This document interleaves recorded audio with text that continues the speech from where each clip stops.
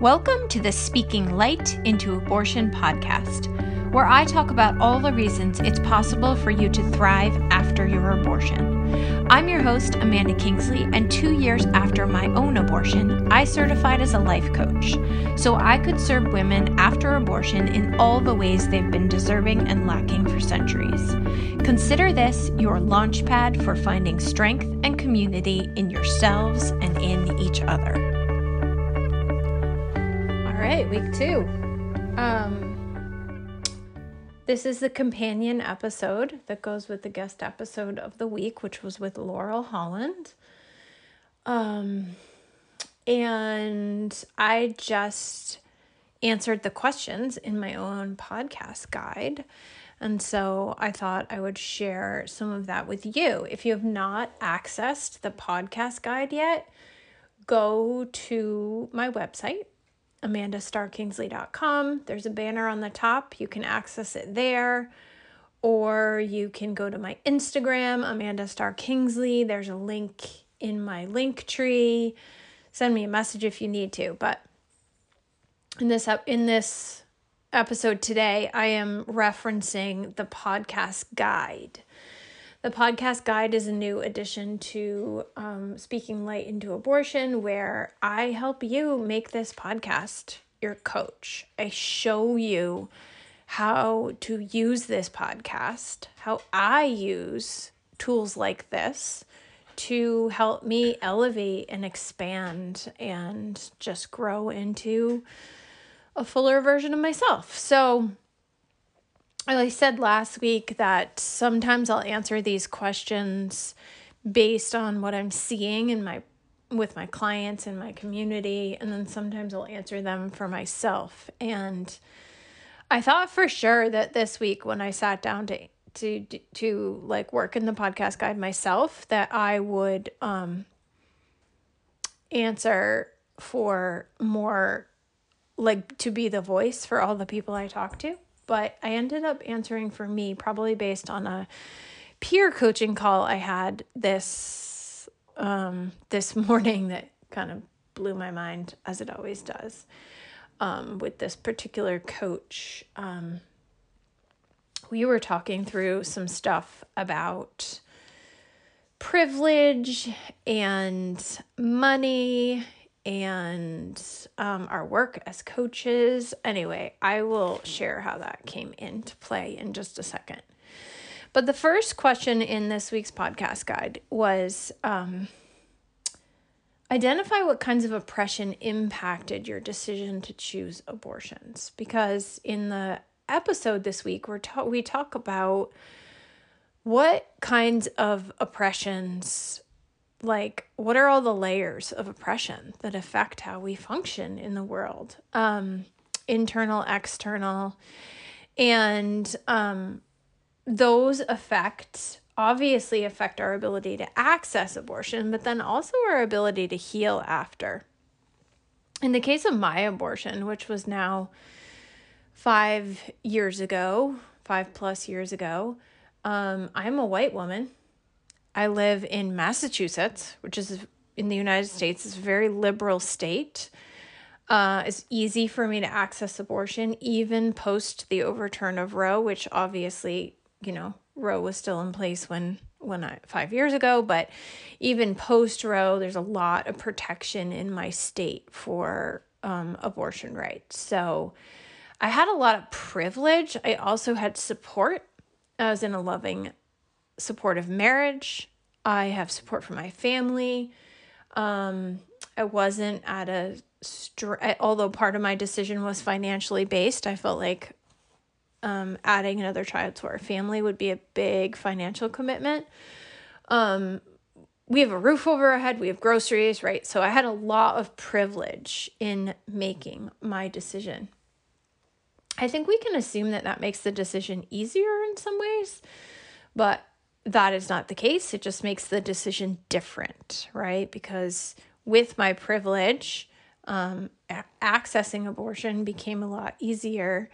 And then the emotional struggle of it just had different flavors, right? Like, Because, and this leads to where I did notice some internal oppression happening from learned, like from socially, like the social structures that I was raised in, right?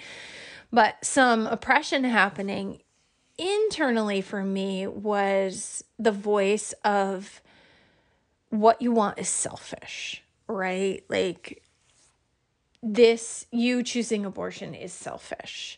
That I had to really wrestle with those. I'm just going to say the word demons.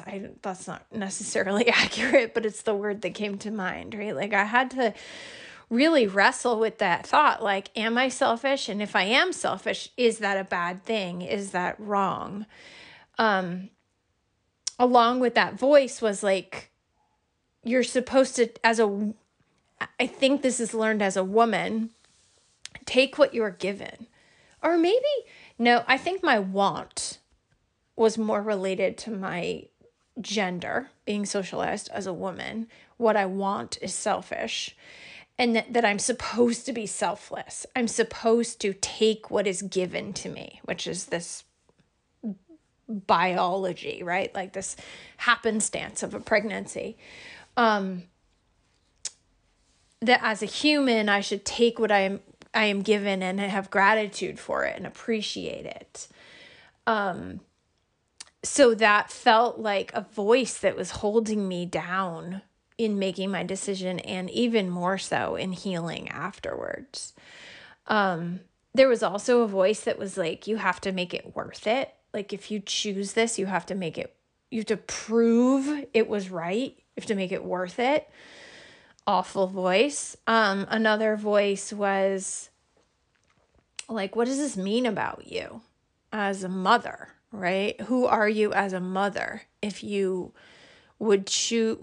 could actually just saw a reel, Jessica Valenti reel, kind of saying that in anti-abortion rhetoric, there's this like putting women into two camps. You either are a baby person or you're an abortion person. And the truth is, most of us who choose abortion are also mothers. And so what did that mean about me as a mom? Felt really relevant. It felt oppressive in my abortion experience. What did it mean about me as a wife, as a daughter, all the things. So there were a lot of thoughts and feelings that kept me small in my abortion. But obviously I'm here and I didn't stay small. Although in some ways I still am staying small, playing small. Not owning all my power. But the next question on the sheet is how are you using your personal power, and how are you dissolving it? And so recognizing all of these things, showing up and answering the question, even when it feels hard, is one of the ways that I use my power. Is I question things. I don't take everything at face value. I own my own growth. I own my own exploration. And in the case of my abortion, like, one of the biggest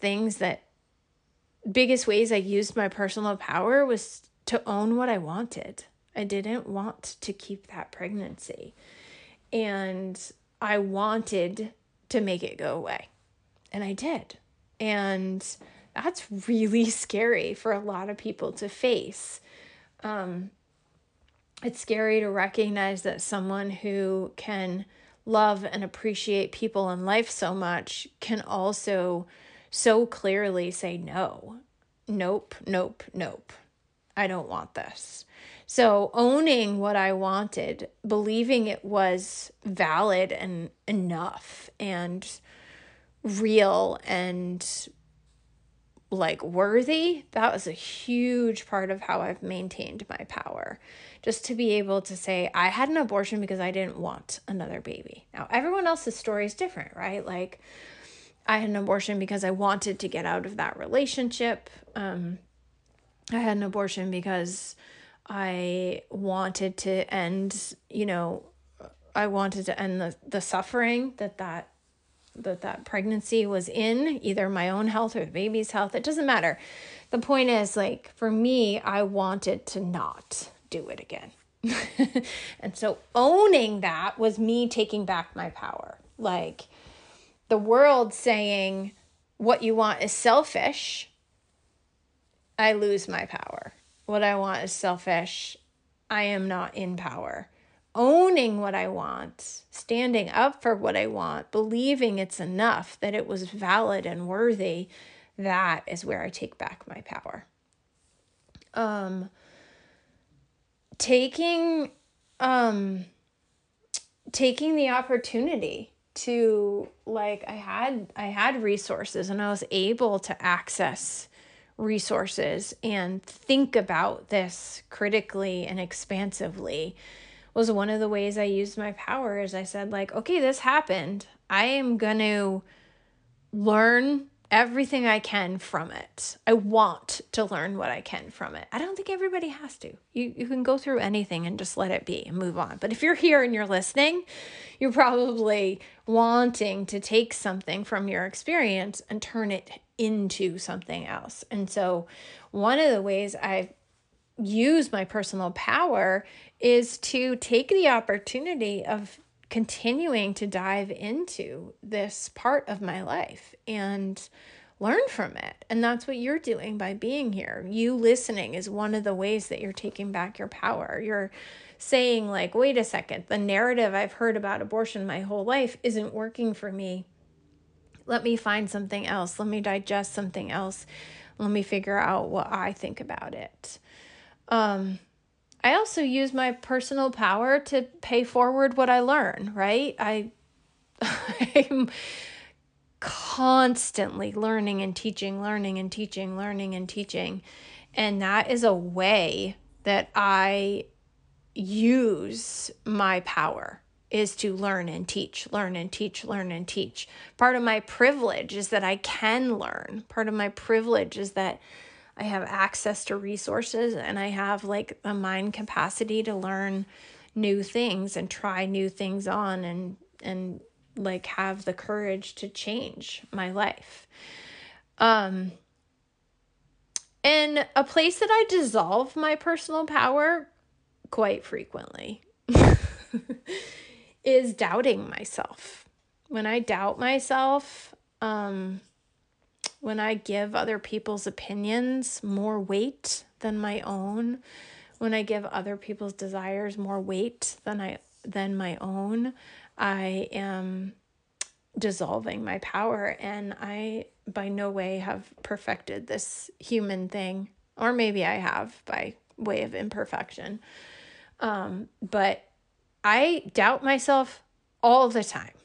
That is a place when I find myself in doubt. It's me dissolving my own personal power, not owning what I want, not going after what I want, not believing in myself. The next question here was, what attention can you pay to your own liberation? Some things come up this week that I've shared with many of my clients. And I was going for a walk with my great nephew and just feeling such presence and joy. And the words came into my head really clearly: this is abundance. And I was walking on, like, a dirt road and I was feeling, like, my love for him and thinking, like, this is abundance. And I was looking in the woods and thinking, like, oh my gosh, so much abundance. And I was looking at the sky and the clean air and thinking, this is abundance. And I've been thinking and noticing it all week, like with my body and my family and the lights I get to turn on and the clean water that comes from my faucet. Like, there's so much abundance in my life. And that is one of the ways I pay attention.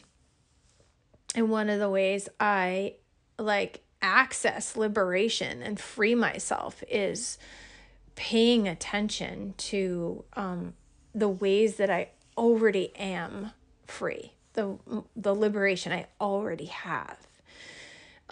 My ability to use the power of my mind. I use the power of my mind for my growth. Like, that is something we all have access to. We all have what it takes to use the power of our mind to live powerfully.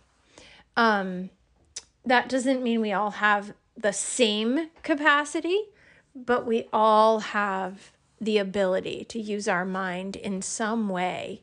And it doesn't matter. Our mind does not have to be typically developing. Like it may be the depressed mind, the ADHD mind, the whatever it is, the autistic mind, that is what the world needs. Like we all have the ability to dissect and be curious about what's happening in our minds and then use it as power, use it for good. Another way I pay attention to my own liberation is just to play and to have fun and to experience joy and to remember, like, in that way, this is abundance, that I can access joy in so many ways. Like there may be things that I feel trapped in or that I feel oppressed by, but I can still access joy in other ways. I don't let any one thing take away my ability to access joy. And I know a lot of you are doing that with your abortions. You're punishing yourself with your own suffering, like thinking you don't deserve joy, that your burden to bear is to live a joyless life. And it is not, I promise you. Joy is available to you. It's in your control. And your abortion has nothing to do with your deserving of joy. What else? The last note I took here was from what to notice this week. And I said, take some time at the end of your days to reflect back on where you retained and where you gave away your power. Did you hold back on sharing an opinion or confidently add it to a conversation? Take responsibility for your emotion or blame someone else for your feelings. I'm in the process of filling and selling my first ever post-abortion retreat. And oh my gosh, is it a roller coaster? Some days I'm like, this is the most amazing thing I've ever done, and everyone wants it, and it's gonna sell out today. And other times I'm like,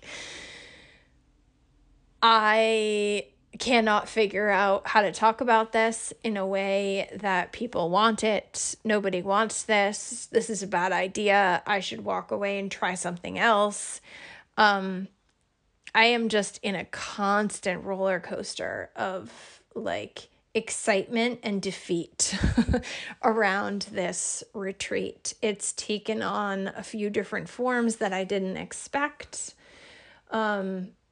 It's the first time I'm doing something that I plan to do for a long, long time. So of course it has lots of feelings with it, but I'm paying attention to that. And I'm noticing that it's my thoughts about it that are making it what it is. And that they're in my control. My thoughts about this are in my control. So I can think, I suck at this, no one wants it. Or I can think, I'm still learning how to share this vision that I have. I think I talked about this a little bit last week. And I'll probably talk about it next week because I'm still selling the retreat. But every thought in my head is an opportunity to learn something. And that doesn't mean we always have to be learning and growing and changing. But if we want to be, we can. I spend plenty of time like playing games on my phone or just scrolling TikTok or baking. Like I'm not always critically thinking about what's happening in my brain. But when I choose to, it's a really fascinating place. And paying attention to the ways I am harnessing my personal power or dissolving my personal power in creating and selling this retreat is really, really fascinating. And I love that it helps me be in the tools that I teach. It keeps me in what I teach. I was mentioning the peer coaching conversation that I had this morning, and I think the thing I want to share with you about that is that one of the big takeaways was accessing and using our privilege is a part of how we change the world. I can easily slip into some shame or guilt for the privilege I have, and that is just more bullshit privilege thinking. Like, the fact that I can choose whether or not to use my privilege is very privileged. And so this coach today asked me, I was talking to her about money privilege and feeling some shame around money I've invested in my own brain and in my own growth, and like feeling the privilege of life coaching as a profession at all. And she asked me a really simple question. She said, "Did you feel any shame when you accessed your privilege to get an abortion?" And I was like, no, I took that opportunity and I used it to change the fucking world. And she was like, that's exactly where it can apply everywhere else. So we all get to decide how to use our personal power, how to use our privilege, how to critically think about our lives, how to love what is, how to change when and where we want to change. In some ways, I feel like this ramble of mine is just that, a ramble, and it's not going to make sense to anybody. And in other ways, I'm like, this is humanity. Like, this is the journey, is always being on a quest to understand. And just when you think you understand something, thinking about it in a new way, shifting your perspective, giving yourself permission to feel, understanding where your power lies, and continuing to show up and be persistent in accessing your best self in the world. So I hope that some of this was helpful to you. Feel free to offer me feedback on what else you'd like to see in these companion episodes. For now, I think me just sharing how I'm using the podcast guide is a useful way for you to reference how to use it yourself, but you will find amazing ways to use that podcast guide that I haven't even thought of. And you could create your own podcast guide from my episodes. Like, just because I think these are some good takeaway questions from the episode doesn't mean they are the best questions to take away from the episode. There's a million things you could take away from the episode. So get out there, have fun, take in all the things, and make your own recipe with them. Create your own freedom.